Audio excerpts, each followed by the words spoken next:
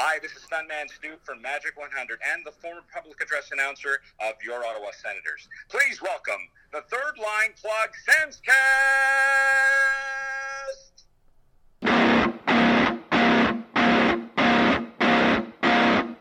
Yes, ha ha ha, yes.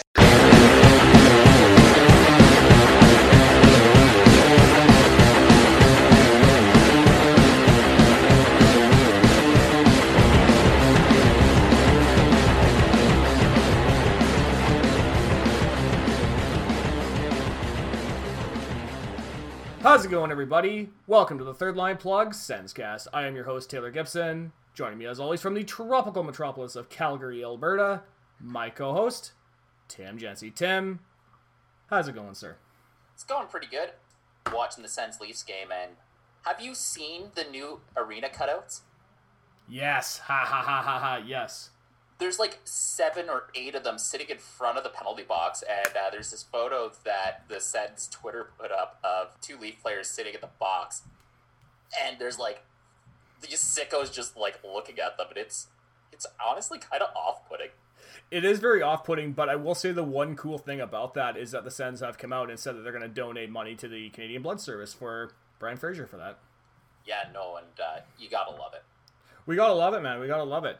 Now, another thing we gotta love is we got a very special guest joining us for today's episode. Our guest today is a staff writer for New Era Sens, as well as a YouTuber doing game recaps for their YouTube page.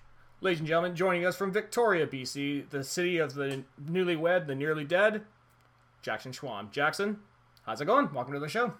Hey, thanks for the warm welcome, buddy. I appreciate it. I'm so excited to be on with you too. Appreciate it.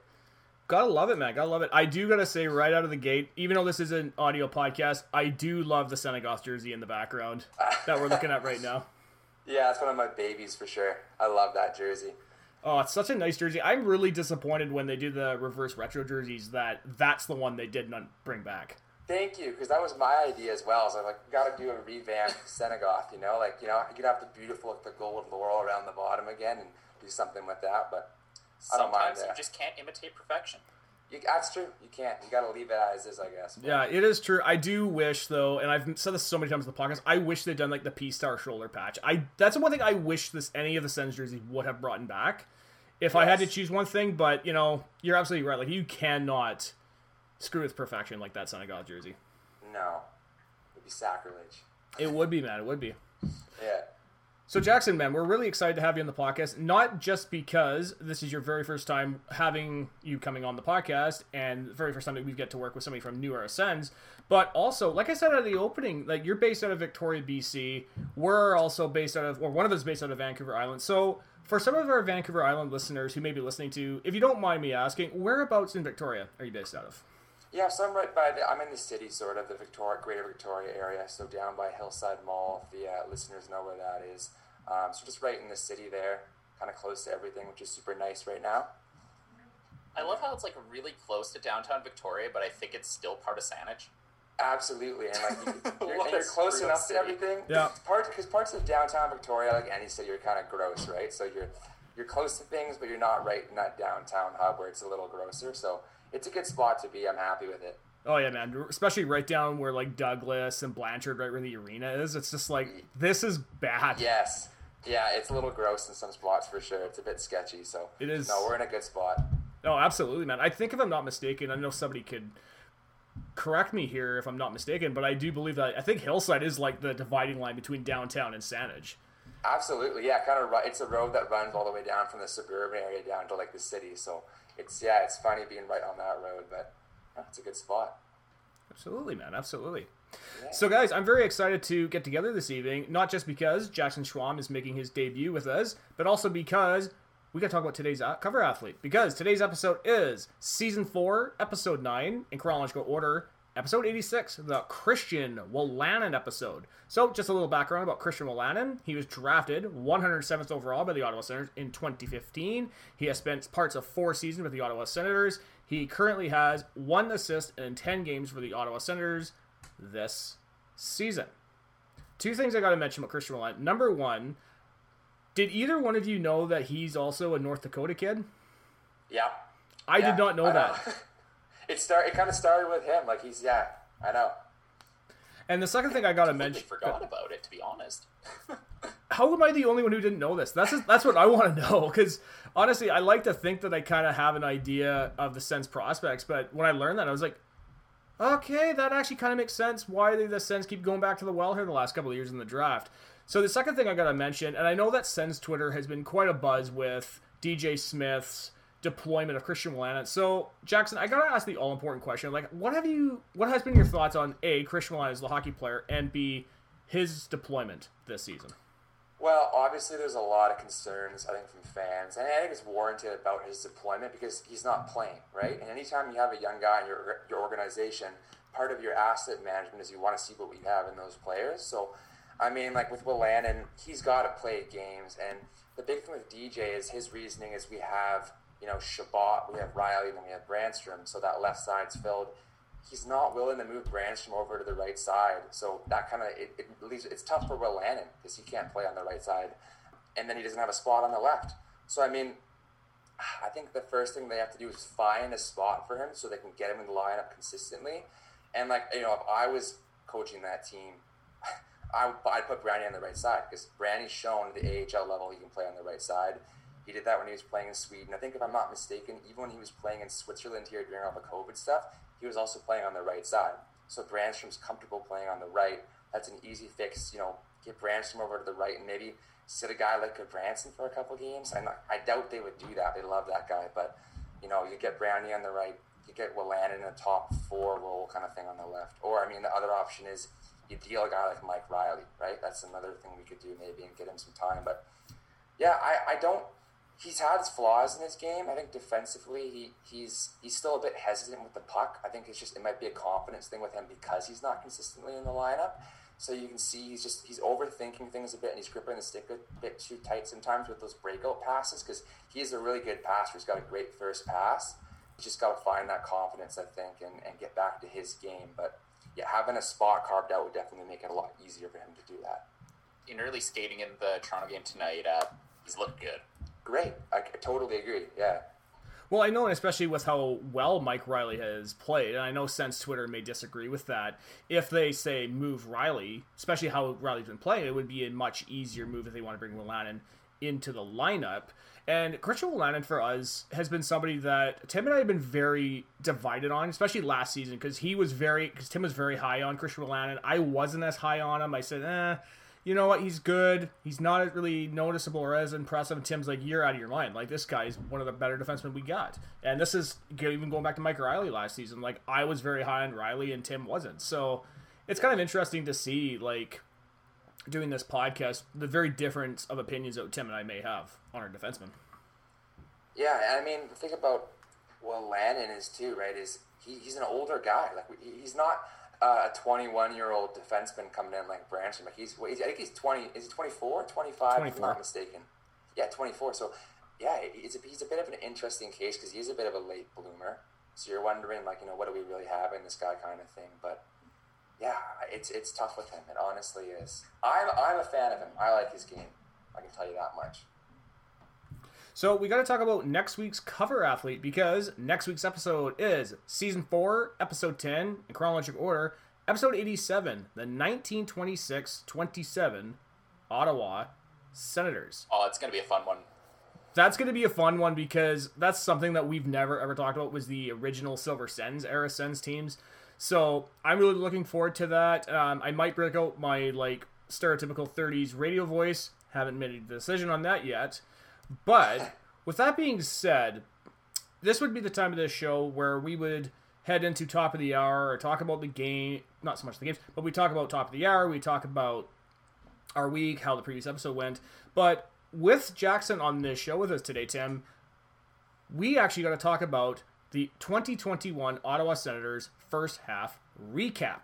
So, Jackson, before we get into talking about the recap and everything going on, one thing I really like doing here with Third Line Plug, especially when we have people who are newer to the show or we've never had on, is we like to get to know them a bit better. So, given that we've already talked about how given that you're out of Victoria, one of the main traditions, like I said, is that we always get the opportunity to learn something about that. Now, given that you are based out of Victoria, I got to ask the question, how did a fellow Vancouver Islander like yourself become a fan of the Ottawa Senators?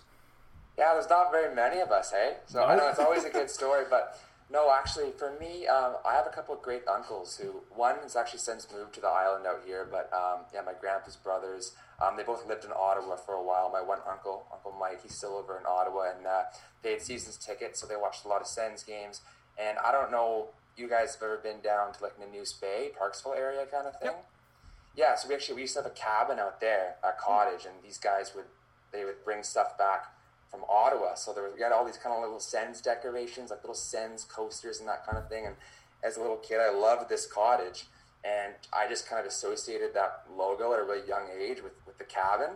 So as opposed to even a Canucks logo, that was the first kind of hockey logo I saw. And I just, ever since I was like a little dude, I've been watching the Sens. So that's been my team. And I've really, I try to go to Ottawa like once a year now too and visit my uncle over there and watch games. And I've never really looked back, never really been a big Canucks guy or anything like that, but, which is controversial when you're on Vancouver Island for sure. Oh, we know that feeling. Yeah. Oh, yeah. You guys definitely. get it. Yeah. Yeah, I mean, I grew up a Canucks fan, so I know exactly what it was like. But you're absolutely right, though. Like, living on Vancouver Island, like, you're right. There isn't many Sens fans out here, and if there is, they're not as, say, vocal as a Habs fan or a Leafs fan. And even where I live, like I live up the road from you in Duncan, I noticed that there's a lot of like Philadelphia Flyers fans. I've noticed some Blackhawks fans, given that, again, the Blackhawks were a dynasty in the last decade or so. But yeah, Sens fans, very, very rare. And I think that's one of the things that Tim and I really, when he and I first met, that was one of the first things that we became really good friends about, was that he and I both cheered for the Sens. It was right around the same time that we became Sens fans too. So that's always kind of a really I was from story. the East Coast, right? It's true.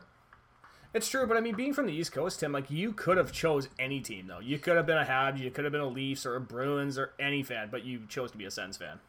Yeah. I think the weirdest fan I think I've only met like a handful of Devils fans on Vancouver Island, and one of them was this guy that used to walk around UVic pretty much every day, fully decked out in Marty Brodeur stuff. Like, awesome. Brodeur jersey, Brodeur hat. Oh my God. Sometimes he'd have a glove. Yeah. It was just like, I should talk to this guy, but I never got the chance because he's always going out of classes I was going into. It's so funny you mentioned that because one of my best friends is a Devils fan. And I always think that. It's like, that's got to be the weirdest team to be a fan of, I feel like. I don't know why, but it's just such a strange team to like to me, like the New Jersey Devils. I guess they were so successful in the 90s and stuff, but in the early 2000s, but still. Well, they're like in the shadow of New York, right? Yeah, exactly. Yeah, well, I know even my cousin's a diehard Devils fan, and that's because like he grew up being a Martin Brodeur fan, and honestly, it's because of him is why I was never a Brodeur fan, because I was so tired of hearing about Marty this and Marty that. I'm just like, man, all right, we get it, he's really good, and but honestly, that is really cool to learn about how you became a Sens fan. And another thing we actually got to talk about is your current position with the New Era Sens, doing their weekly report on their YouTube page, as well as doing some written pieces as well. Third Line Plug and New Era Sens, our relationship with them has gone back quite a bit, as we've had one of their founders on the show back. This is way before New Era Sens became a show. He filled in. It was Joseph. Joseph filled in as a host and as an interview guest a few years ago. Honestly, that poor guy. I know. Hey, he's he wanted us to be in part of it, so it was great. But for me, I think it was really cool to see how far New Era Sens has really came. A, because we've known Joseph for so long, but to see just how far you guys have come in the short period of time. So in talking about that, like, how did you end up becoming a part of New Era Sens? You know what? Yeah, so it's so funny because I have not been I've always been a huge Sens fan, like I've mentioned, but never been a big Sens social media guy. It was just, the only real platform I was on was Reddit, Sens Reddit. So I was kind of a frequent guy on Sens Reddit, and I saw New Era had put a post out saying they were looking for writers, and I thought, oh, that's kind of cool. So I emailed their writing team just a sample article. It was like a 500-word article kind of thing. I don't remember. I think it was on the youth movement for the Sens for this year kind of thing. So just did a couple pieces on rookies and tied into some advanced stats and stuff like that. And one of the main editors, Knack, really liked it and got back to me that day and said, yeah, we'd be happy to have you on the team. So from there, I kind of made I didn't really have a Twitter account. Like my Twitter, I think I made it in 2014, but the only time I've ever really posted has been this like past 2 months when I've been on Sens Twitter. So I'm like a baby to all this still a bit, but I got on Sens Twitter and then started writing articles. I have 2 articles published with New Era now, so in terms of the writing portion, but pretty quickly into my time there, one of the members just reached out to me and mentioned they were looking to start up this report show they wanted to do on YouTube. And, I'm the kind of person where I love writing. Like I'm happy to be a writer, and that's why I signed on. But that was a really great opportunity for me because I do like being in front of the camera kind of, and, tying in the video clips like we do in our videos that you guys have watched and really breaking down the plays like that. I enjoy that kind of thing a bit better. So now I'm doing that, and that's constant work. Like I'm taking notes on every game, and we're making those videos once a week because it is a weekly report. So it's been super awesome being able to have that role and kind of have my own little show there. And we have such an awesome team of editors and all the guys who do the graphic design too, so they make it so easy. And it's just like Dimension to go from your point there too. Even since I've joined, which I think was early January, I want to say, it's coming a long way in New areas. Like I can already see the growth too, and our Instagram starting to pop off and stuff too. Like it's great to see. I love it. So when talking about the weekly report, and you've been talking about how you don't mind being in front of the camera, did you have any experience doing any YouTube stuff or video editing, anything like that before you did that? Yeah, no, not really. Like I've never had the whole the YouTube channel kind of thing. I did acting when I was a kid, so I have that kind of comfort level in front of the camera. I posted pretty funny. I had like a Tide commercial I was in with my twin brother. You know what? I was going to say, you took the bait. I know. I was going to ask about that too, because I saw that on Twitter and I was like, no way. I remember that commercial from years ago. Yeah, so So we'd go to Vancouver sometimes and do different gigs like that. So there was that comfort level there where I don't mind being in front of the camera. But besides that though, no real kind of talk show on YouTube like that. So I'm kind of learning as I go. And I think the first couple were definitely rough, and like that part of that with that great team of editors I mentioned and stuff is they're always giving me little tips here, and we're always trying to improve it. So, hopefully even the next couple episodes, people start seeing that we're starting to polish it up a little bit. I think it'll be a good show as we keep rolling out episodes here. Fantastic. So now that we've got that out of the way, let's talk about the 2021 Ottawa Senators. So the 2019-20 Sens team really was one that had absolutely no expectations on them, both from the media and the fan base, who really saw last season as the tank year in hopes of landing that number 1 pick being Alexis Lafreniere. And while we didn't end up winning that draft, we ended up actually coming out better because we ended up with the 3rd and 5th picks that we ended up taking Tim Stützle and Jake Sanderson 3rd and 5th. So heading into this COVID condensed season, Sens fans actually had a bit of optimism and a reason to be very excited because of the young guns coming up, but also because the Sens had a pretty busy offseason. Like they drafted Tim Stützle at number 3, they rolled the dice to trade for Matt Murray. They made a splash by acquiring Evgeny Dadonov in free agency and luring Artem Zub away from the KHL. To say the 2021 season has been a disaster, though, is not an overreaction. Ottawa's goaltending defensive play has been an absolute train wreck. DJ Smith's deployment of the veteran pieces over young guys have been met with overwhelmingly negative response on Twitter. And it just appears at times like they're honestly taking a real step back in their play. Now, with that being said, though, there are some very positives to come out of the first half, most notably the standout play of Drake Batherson, Tim Stützle making his mark in the NHL at 19, and Josh Norris, who nobody saw as a Calder candidate at the beginning of the season. With all that being said, though, what was your expectations for the Senators heading into 2021? Yeah, you know what? I think coming into the season last year, we saw that we know we have a hard-working group here. I think that's part of DJ's coaching styles. Even those games last year, we were losing a lot of games, but the Sens were kind of always in it. So obviously, right off the bat with that first game it was a 5-3 win against the Leafs. I think our home opener there, the first game of the season. I was like, okay, this is looking good. Like this, we're playing physical. We're beating up the Leafs right away. I love it. And then, of course, everything kind of went south after that. We dropped like 10 games in a row or something, right? Like it was not good. Yeah. It was a tough stretch, and you just kind of had to wonder, like where are we going to go here as a team? And like you mentioned, my read on it is like, even in those bad stretches, I liked what I saw from the young guys. It was these off-season moves that, these veterans that we acquired that were really causing us problems. Like I was wondering, like, would it have been better if the Sens had just done nothing? Like, even I love a guy like, I do like a guy like Dadonov, but, even a guy like that, like, do we have to go out and acquire these guys, or could we have filled those roles with guys like Abramov and Formanton, who's like really good down in Belleville? And even, could Logan Brown have gotten a better look maybe if we hadn't signed a guy like Stepan? It's just tough. I do wish maybe that we were a little quieter in the free agency period there, and just kind of stuck to our youth that we had already in the organization and built from the ground up from there.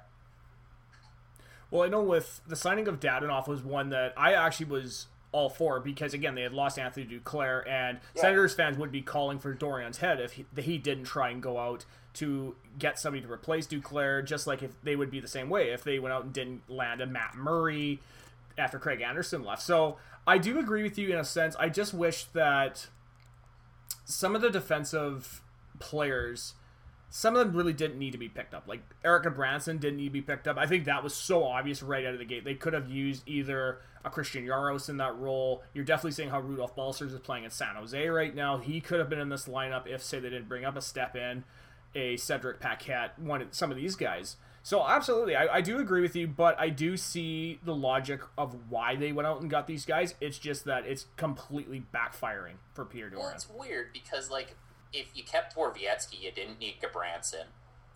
If you kept Bobby Ryan, you didn't need to go out and, Cedric Paquette was take this so you could, and we'll give you a second to take your bad goal.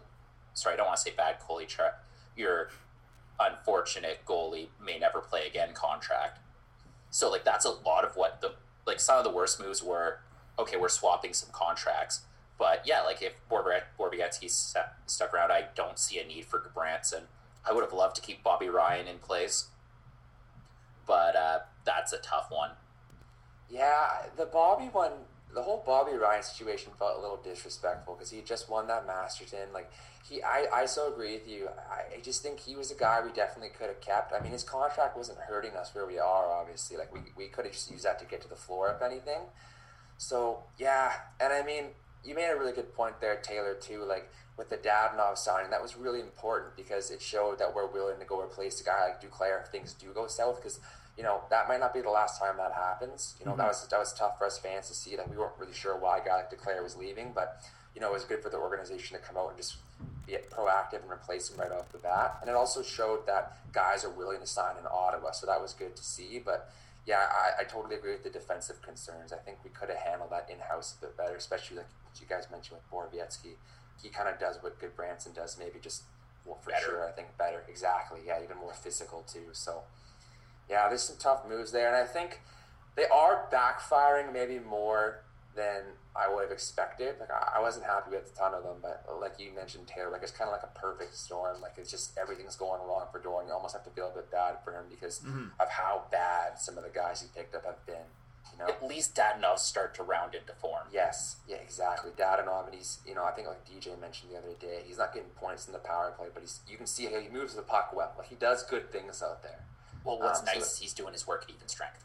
Exactly. He's a great 5-on-5 guy too, just getting the pucks in and helps with the breakout, so that's good. So with all the excitement being built up by fans heading into this season, the big question looming for the Ottawa Senators has to be the upcoming RFA status of Brady Tkachuk.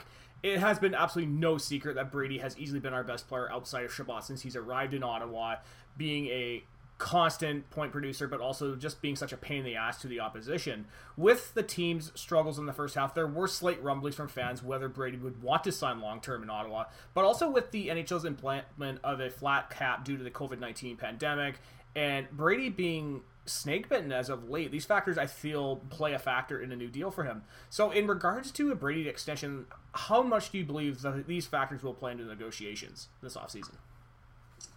Yeah, I just think Brady does so much for this team. I don't think he even necessarily has to be lighting the lamp every single night. If you look at his advanced numbers, he's just such a monster in terms of relative Corsi and that sort of thing.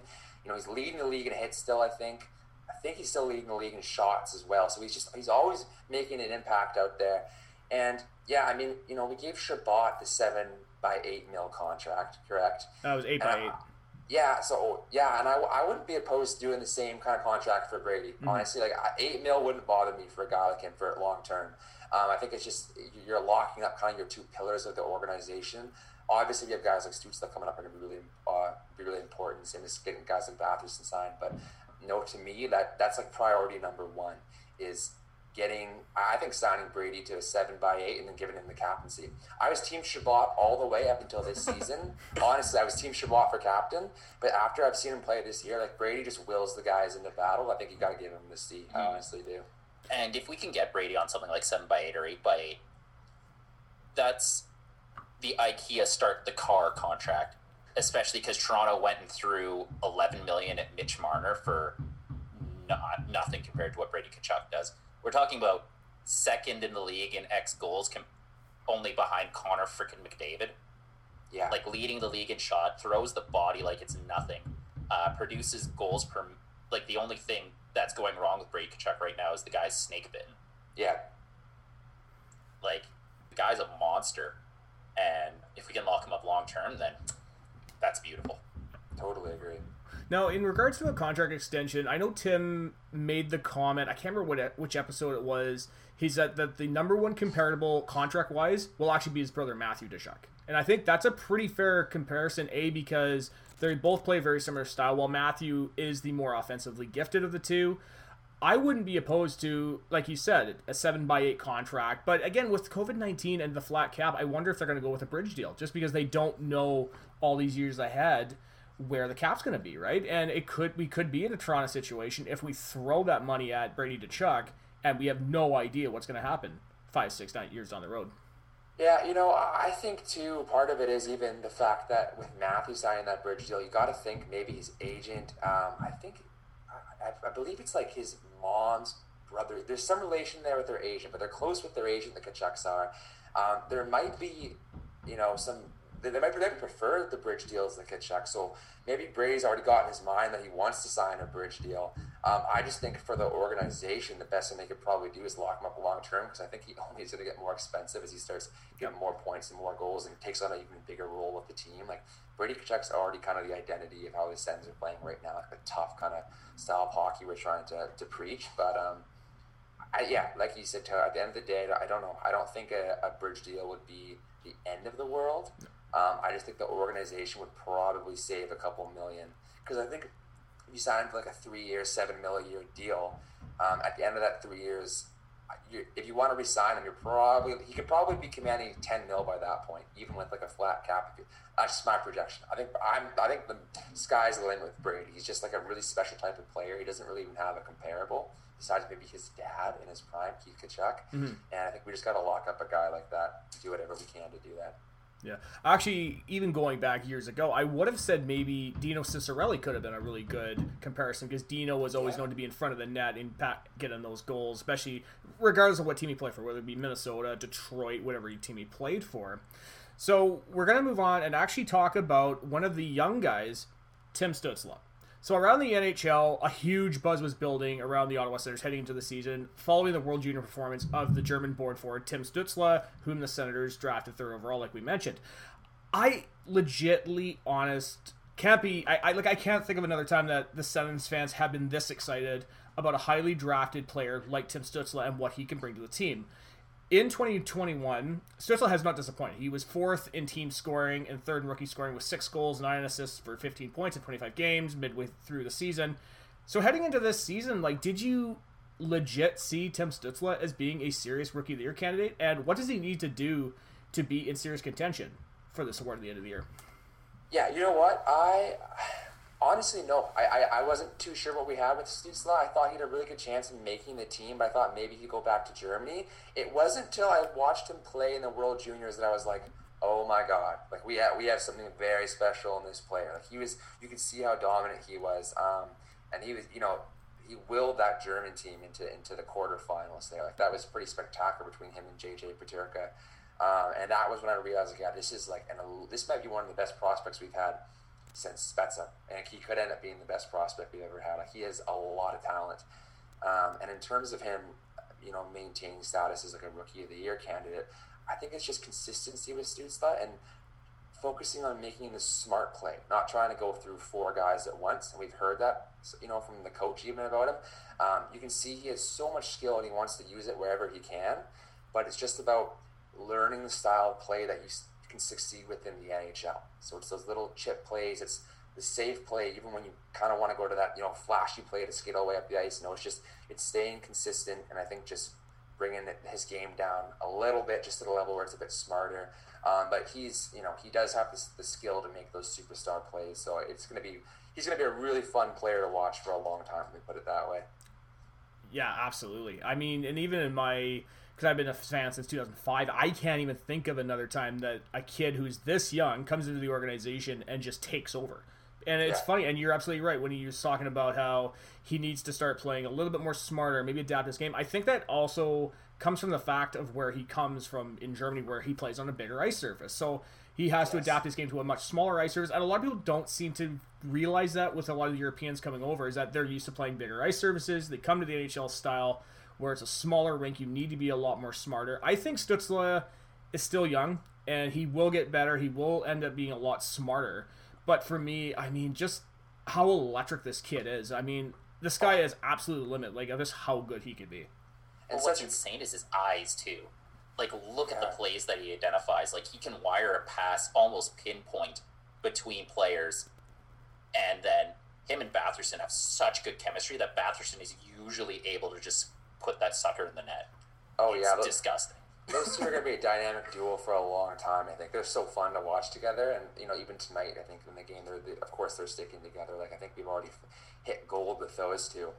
And I like what you were saying there, too, Taylor, about where he comes from. I think that's really where you see Stützle succeed, is when he's in his transition game. A lot of his goals are him, skating from the neutral zone into the opposing team's end and getting the puck on net from there. When he can skate with the puck, just almost like he's on the big ice again, and he's got a lot of room, that's where his game really shines. And it's just learning to play when the space is kind of tight.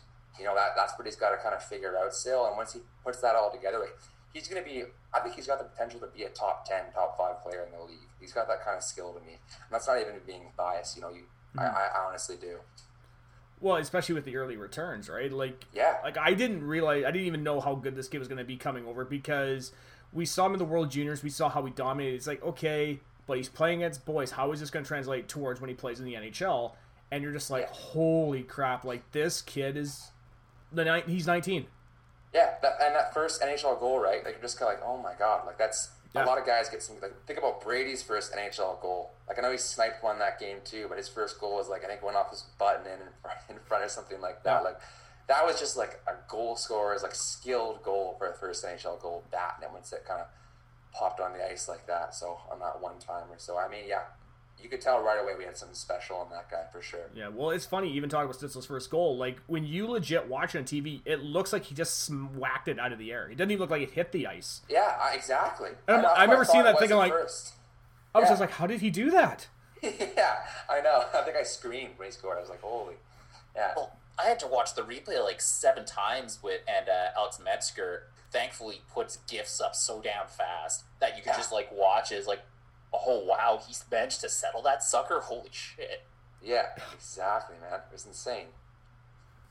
As said earlier, many Sens fans were excited to see Tim Stützle and the team's young guns finally make the jump from Belleville to the big club, with Josh Norris being the most noted. So after a 61-point campaign in the American Hockey League last year, many fans were looking forward to see how Norris would produce at the NHL level. And while many fans were paying attention to Alexis Lafreniere and Tim Stützle in this year's rookie class, Norris unexpectedly became second in rookie scoring halfway through the season with 5 goals, 10 assists for 15 points in 28 games.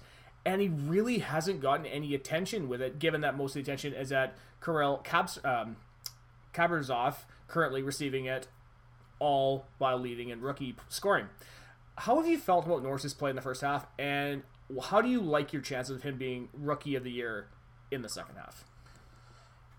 Yeah, you know what? For me, with Norris, he is the young guy where I've really seen him progress the most. Stützle, like we were just talking about, you saw him out of the gate, and he looked spectacular. Even Drake Batherson, I remember that first game with his zone entries, I could tell he was playing with a lot of confidence.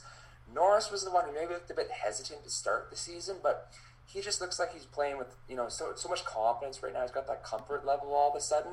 And I think we're really starting to see what we have in Josh Norris, and that is a top 6 player. I think he's a top 6 center, which is huge for the organization. Even with the potential of filling that 1C role, if it has to come to that, I think he's a really, really good player. And I mean, my fixation with Josh Norris goes all the way back to the 2018, I want to say, World Juniors, when they were here in Victoria. I don't know if you got to check those out at all. But, I believe that was 2019. I think it was 2019. Yeah. No, I didn't go to any of the games in Victoria. I went to Canada, Russia on New Year's Eve in Vancouver. That was cool. That was a legit awesome, once in a lifetime opportunity. That was so cool to see that.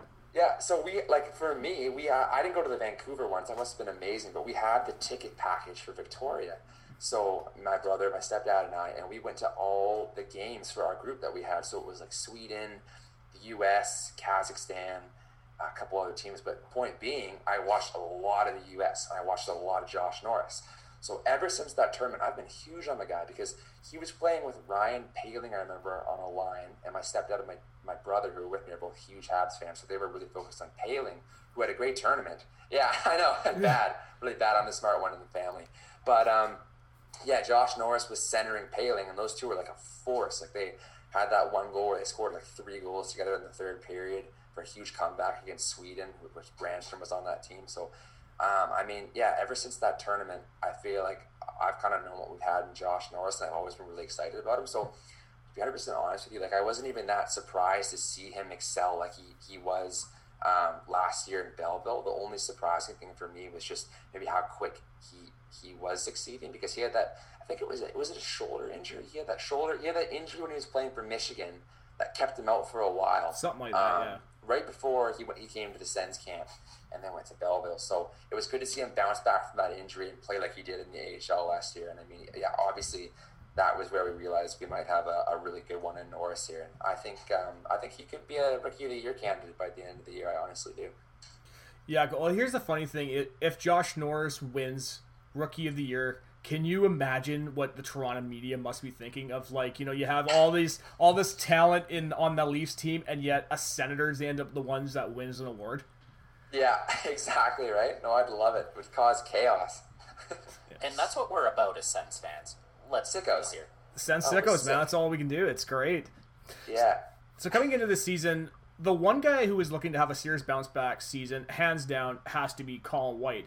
After his first full season in 2018-2019, where he had 41 points and a long-term extension that followed that, he regressed in 1920, only having 23 points in 61 games. While White did start off the season not looking great, which led to some fans saying he should be left unprotected in the upcoming expansion draft, he did eventually find his game, finishing with 13 points in 24 games. Overall, what have been your thoughts on Colin White so far this season?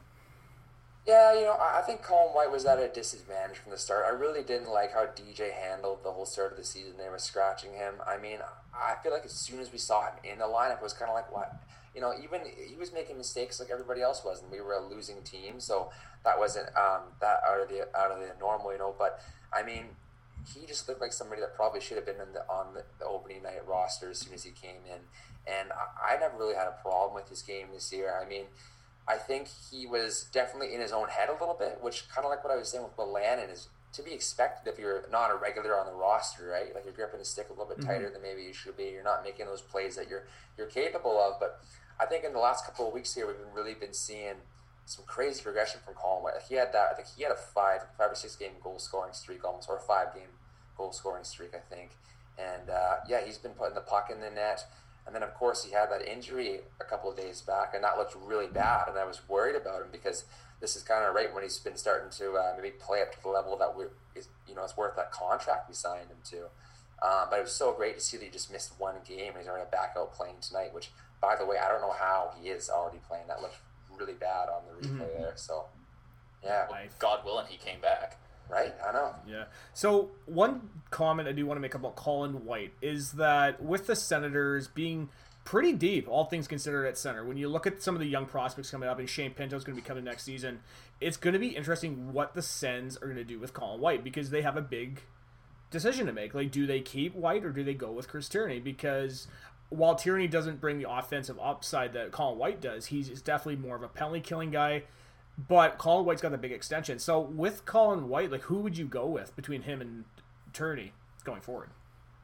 For me, I think I would go with Colin White just because I think we saw what he was capable of if you go all the way back to his World Junior performance when he played for the U.S. They kind of used him a bit as like a defensive guy, and he'd go on penalty kills and he'd win a big face-off. So I think a big part of his game will be getting better on the dot because he hasn't been good on the dot this year. That's one knock against him. If we can get him winning face-offs, I think down the line, when this team's competitive, I would love to have Whitey's a 3C if he can kind of keep growing with his game there.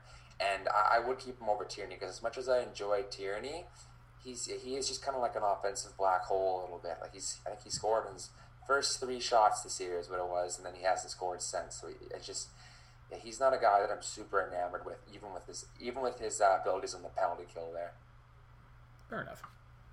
Over the past several seasons, since Twitter has been a place where fans really air out their frustrations on various issues involving the team, for this season, one of the big issues that brought out fan frustrations has been the team's handling of Erik Brannstrom. Brannstrom has been a guy this season that, in my personal opinion, I don't think the Senators have put him in a very good position to succeed, with DJ Smith's refusal to play him early on to benching him outright whenever he makes one mistake on the ice, despite guys like Erik Branson being Ottawa's worst defenseman, and he is yet to be benched.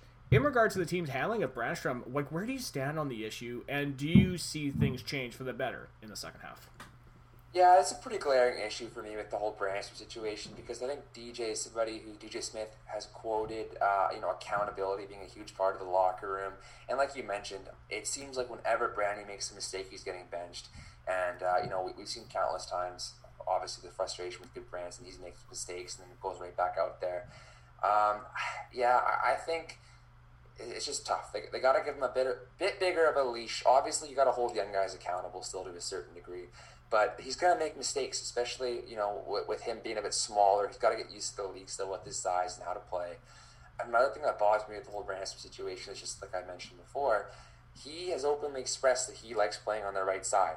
And he can make plays on the right side. He can open up his shot there. And he's got a great shot when he opens it up. I think the organization's got to at least give him a chance on the right side. I mean, what have we got to lose at this point? Mm-hmm. We're not going to make the playoffs, obviously. We're going for basically a good draft pick at this point.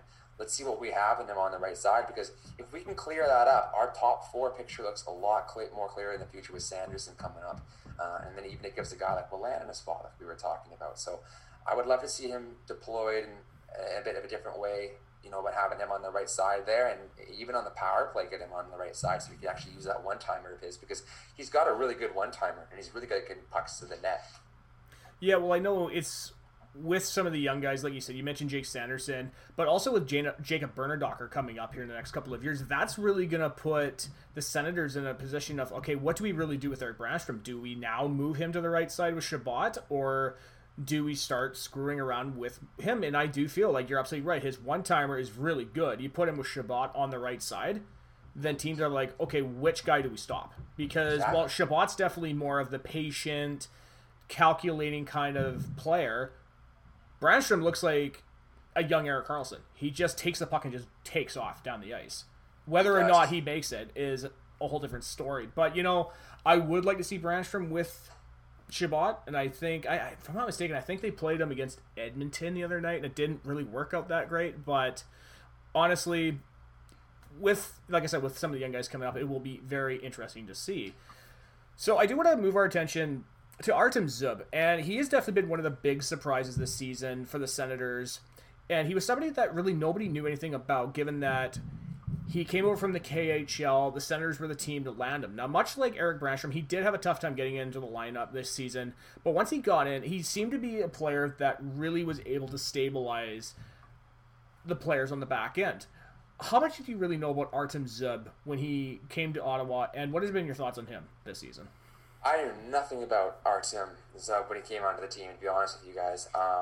But, as soon as I saw him in that first game, like he reminded me a lot of what we saw when we had DeMello from the Sharks trade there. Just kind of that calming presence on their right side, not making a lot of mistakes and just making the smart play. He's not trying to do too much, right? Mm-hmm. I think we love a defenseman like that as Sens fans when we had a guy like Mathot for so many years who was that kind of player as well.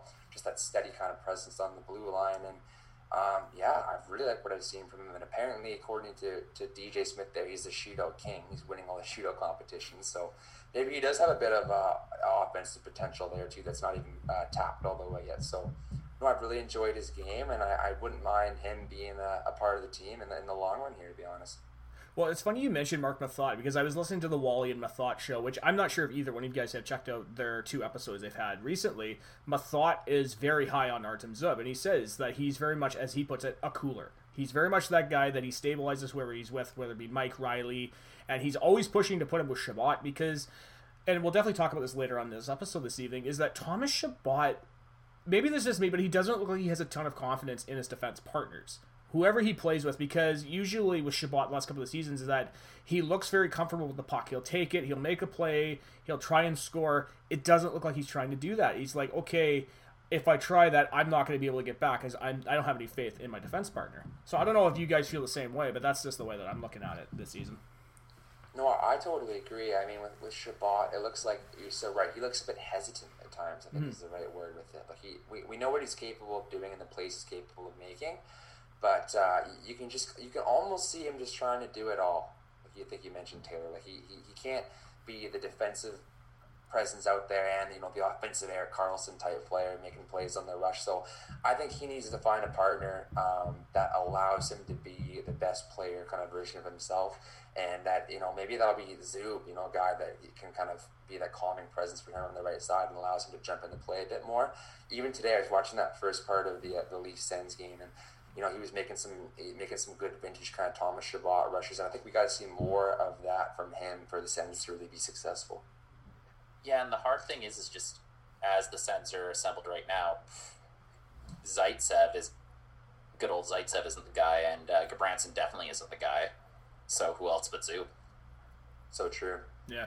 Well, and it's funny, going back to Erik Brannstrom, like say if you put him with Chabot, is that Chabot could be that guy in the back end where he could be kind of the team's quarterback, where he just gives the puck to Erik Brannstrom, he sees him goes down ice, you pass it to him, it just takes off. Like that could be really cool, where if Artem Zub is paired with Chabot, Chabot can be the guy that goes down ice with Artem Zub passing it to him. So I would be very happy, and I totally agree with Mark Mathot on Artem Zub with Chabot.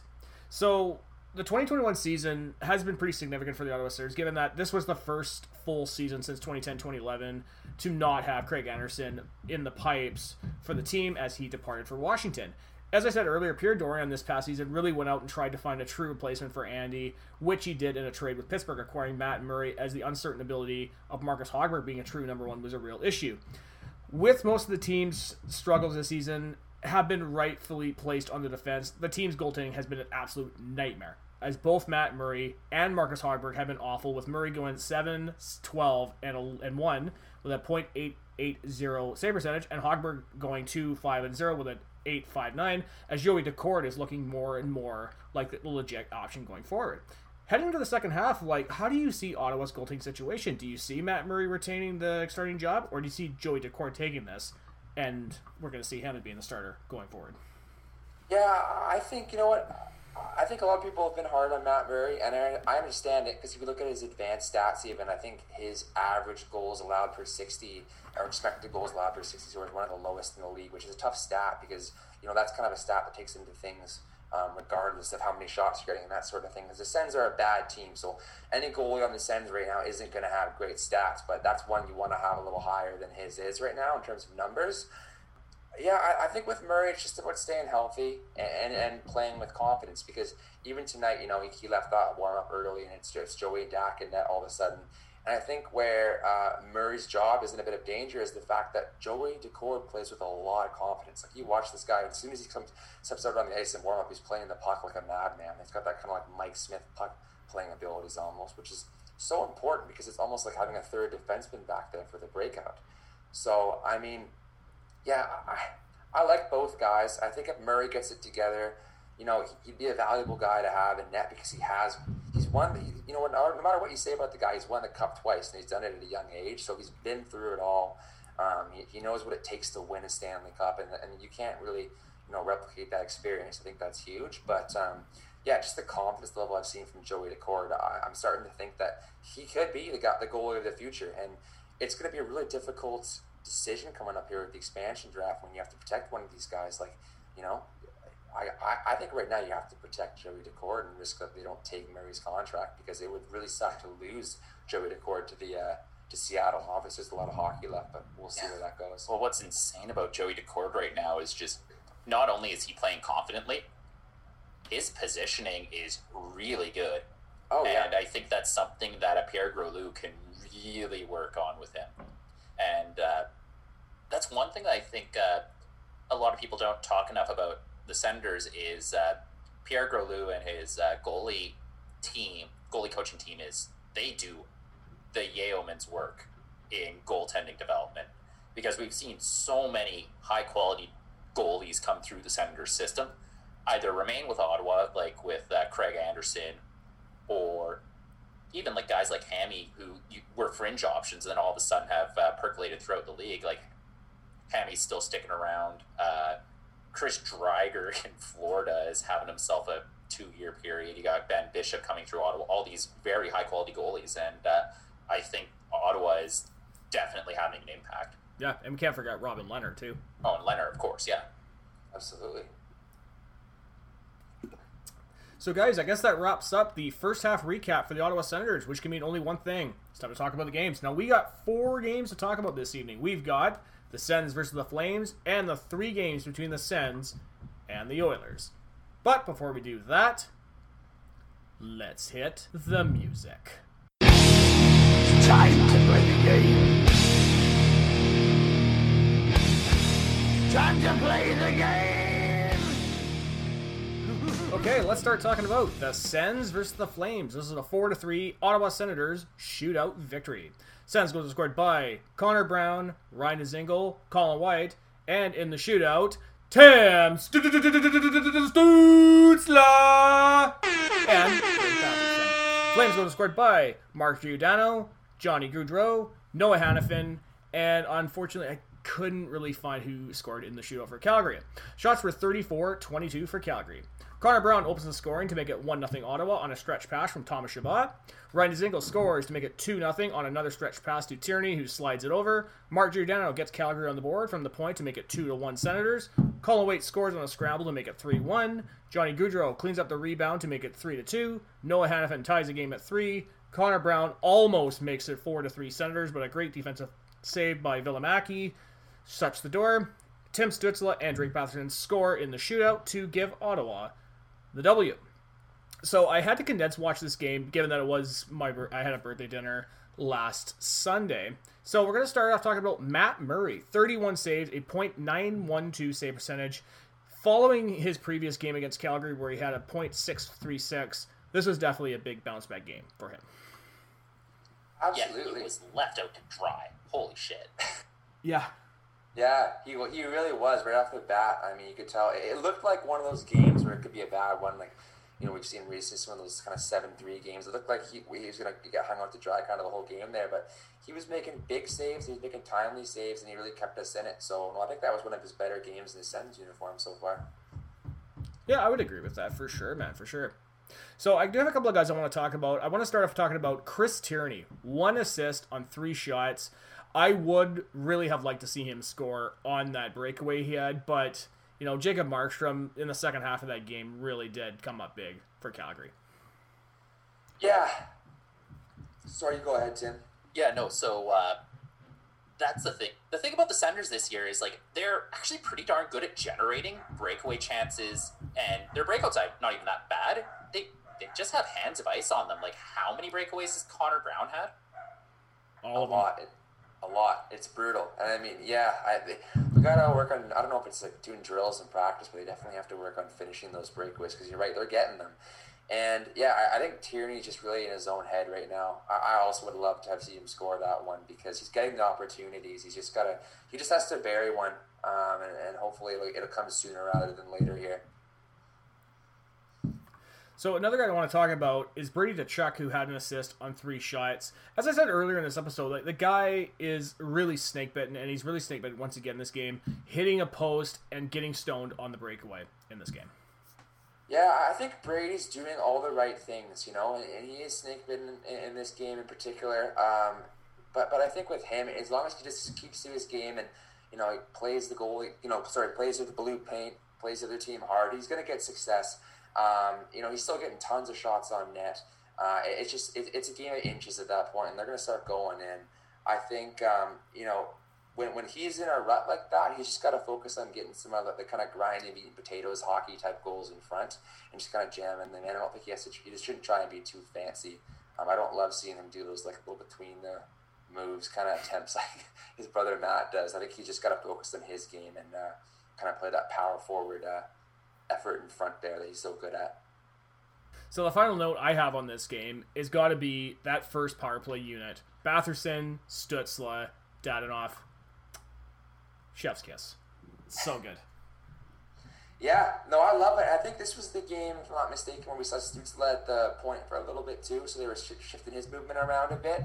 That's a great lineup. I think we talked about it earlier with Dadonov. He's not getting points right now on the power play, obviously, but he's just a calming veteran presence out there, the way he moves the puck on the power play.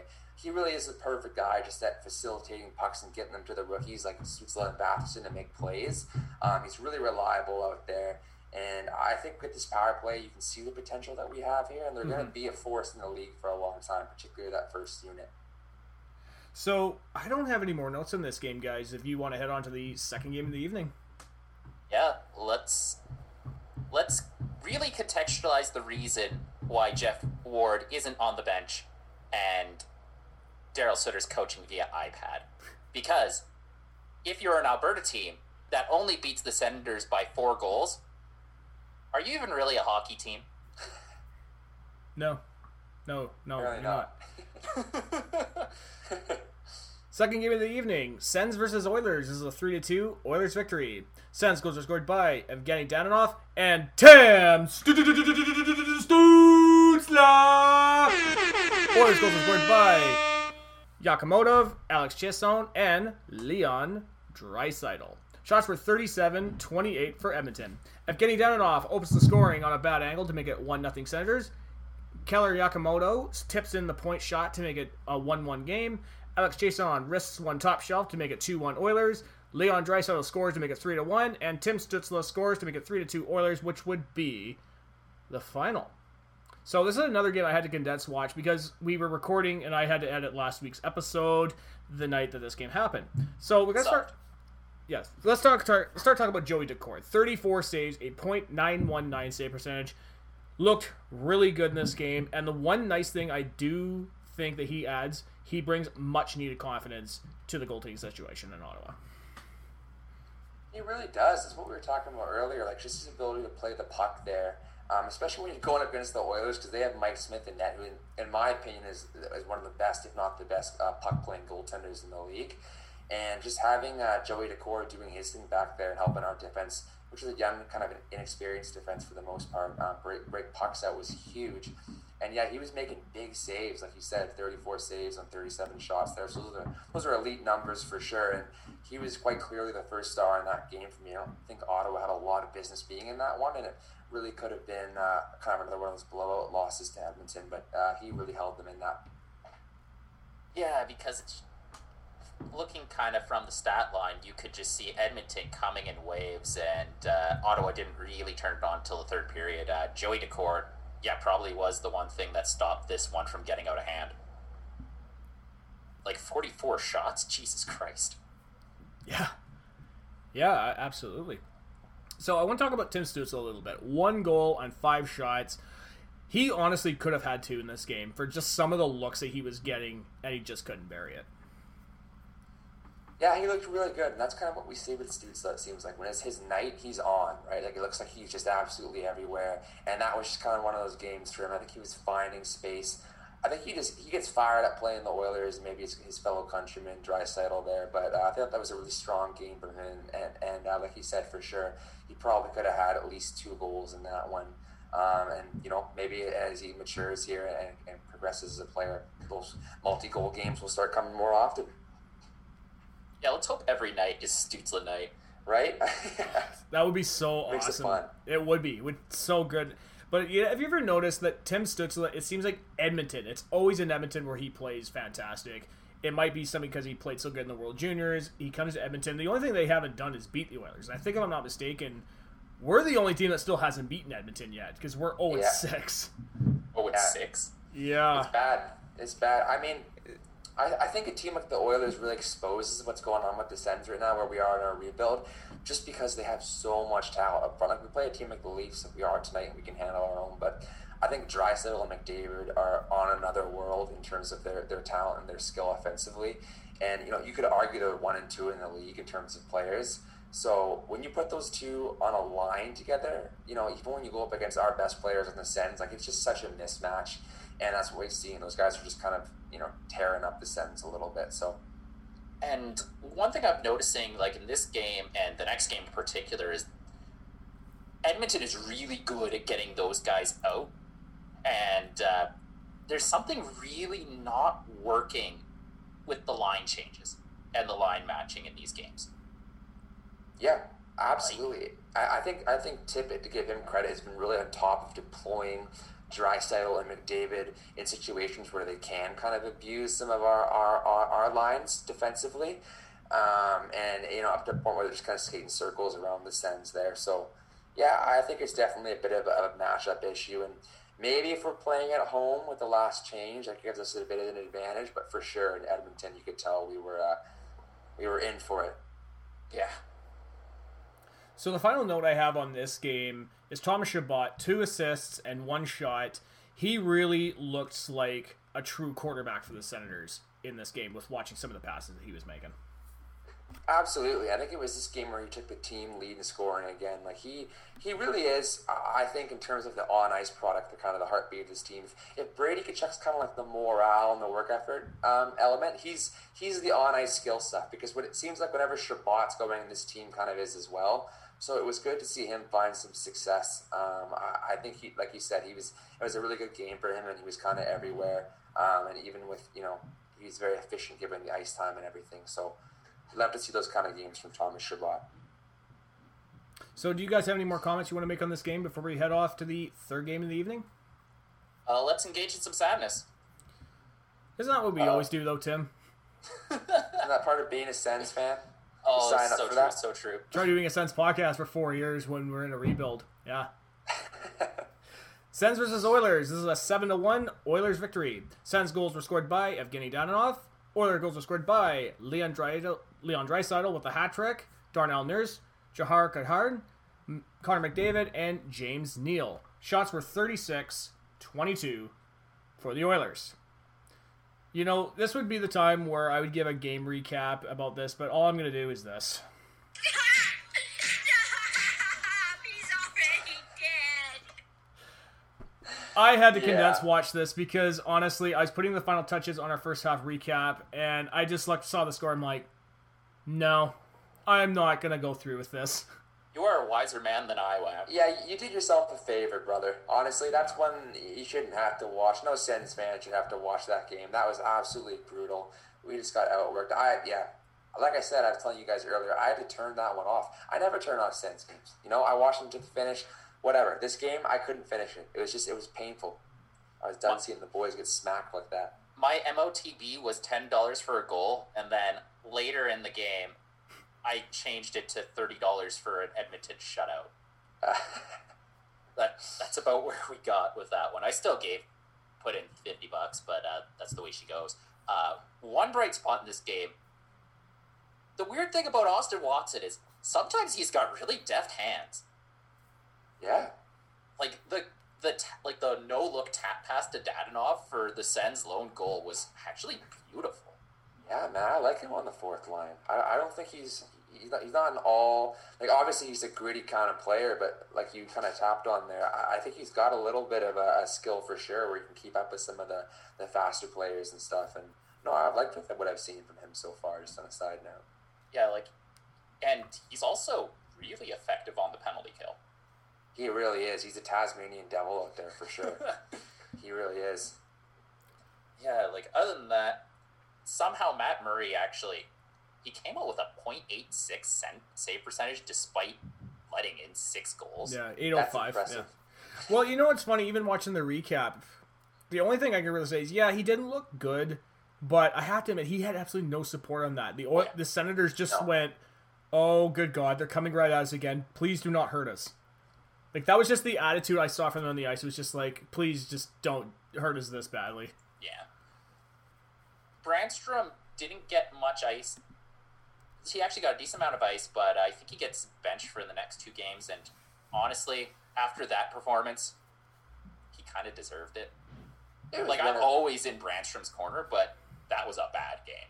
Yeah, that was a tough game, right? I mean, I think for a young defenseman, he's 21 years old, and like I mentioned, he's undersized. I think he just got a bit overwhelmed having to cover guys like McDavid and Draisaitl, especially Draisaitl, because I think Brandon's a good enough skater he can kind of try and keep up with someone like McDavid as best he can, but Draisaitl is just so strong. He's like a freight train when he comes at you, so it's really hard to defend him. And maybe the bench in there, DJ just recognized that this was a really tough match for him. Yeah. And might have been doing him a bit of a favor to kind of just maybe take in the game a bit more from the bench there. Yeah. This game, insult to injury, White goes down with only 5 minutes to play, going really awkwardly into the boards, and then Dzingel gets basically shoved into the boards as well. Both leave really awkwardly. Thank God Dzingel missed no time. Colin White missed a game. You know what? I still don't understand watching that replay how that guy didn't tear his MCL. Like his leg going into that board. I don't know if you guys play hockey, but I still play hockey, and those are the scariest moments when you go into the boards and you don't have control like that, and your legs extended. Like that often ends in a really bad situation. Whether you're talking like a broken leg or it's just we've seen so many injuries in the NHL like that in the past too, where guys miss a lot of time from a slip up like that. So I was so happy to hear that. It wasn't something major and that he was going to be back playing today. It's great news. Well, it's like, I have no idea how that happened. Like, yeah, it's incredible that because, like, he's going, like, 30, 40 miles an hour. His legs, like, in an awkward position where, like, I've seen people in karate just falling to the mat and screwing up their knee with that sort of thing, and he goes right in. Yeah. Like, I thought he was done for this season because like Derek Stepan went down in a similar fashion and he's not. Yeah, exactly. No, I was the same way. I read that, or I watched that, and I was thinking right off the bat, like, hey, he might be done here. That could be his season. So I was very, very surprised to see him back so quick. But no, it's great for the Sens because that would be a big loss right about now. Yeah, thank God. Yeah. Well, and you know what? It could be one of these injuries that at the end of the season we would actually find out that he played through it, right? He could be actually injured, and he's just like, no, I'm fine. Like, it's a playable injury. So true. I hope not. For this season, I was just surprised because like he couldn't even put weight on that. I think it was his left leg there. Like they had to help him off the ice. He couldn't even skate off on his own. So usually when you see that happening, like guys are done for a while. But yeah, I guess it was just swelling in the moment or something. But yeah, no, it was a crazy one for sure. Mm-hmm. So are you guys ready to head off to the fourth and final game of the evening? Let's do it.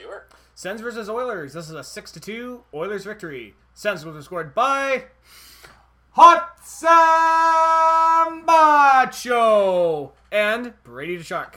Oilers goals were scored by Connor McDavid, Tyson Barrie, Darnell Nurse, Leon Draisaitl, Tyler Ennis, and Gaetan Haas.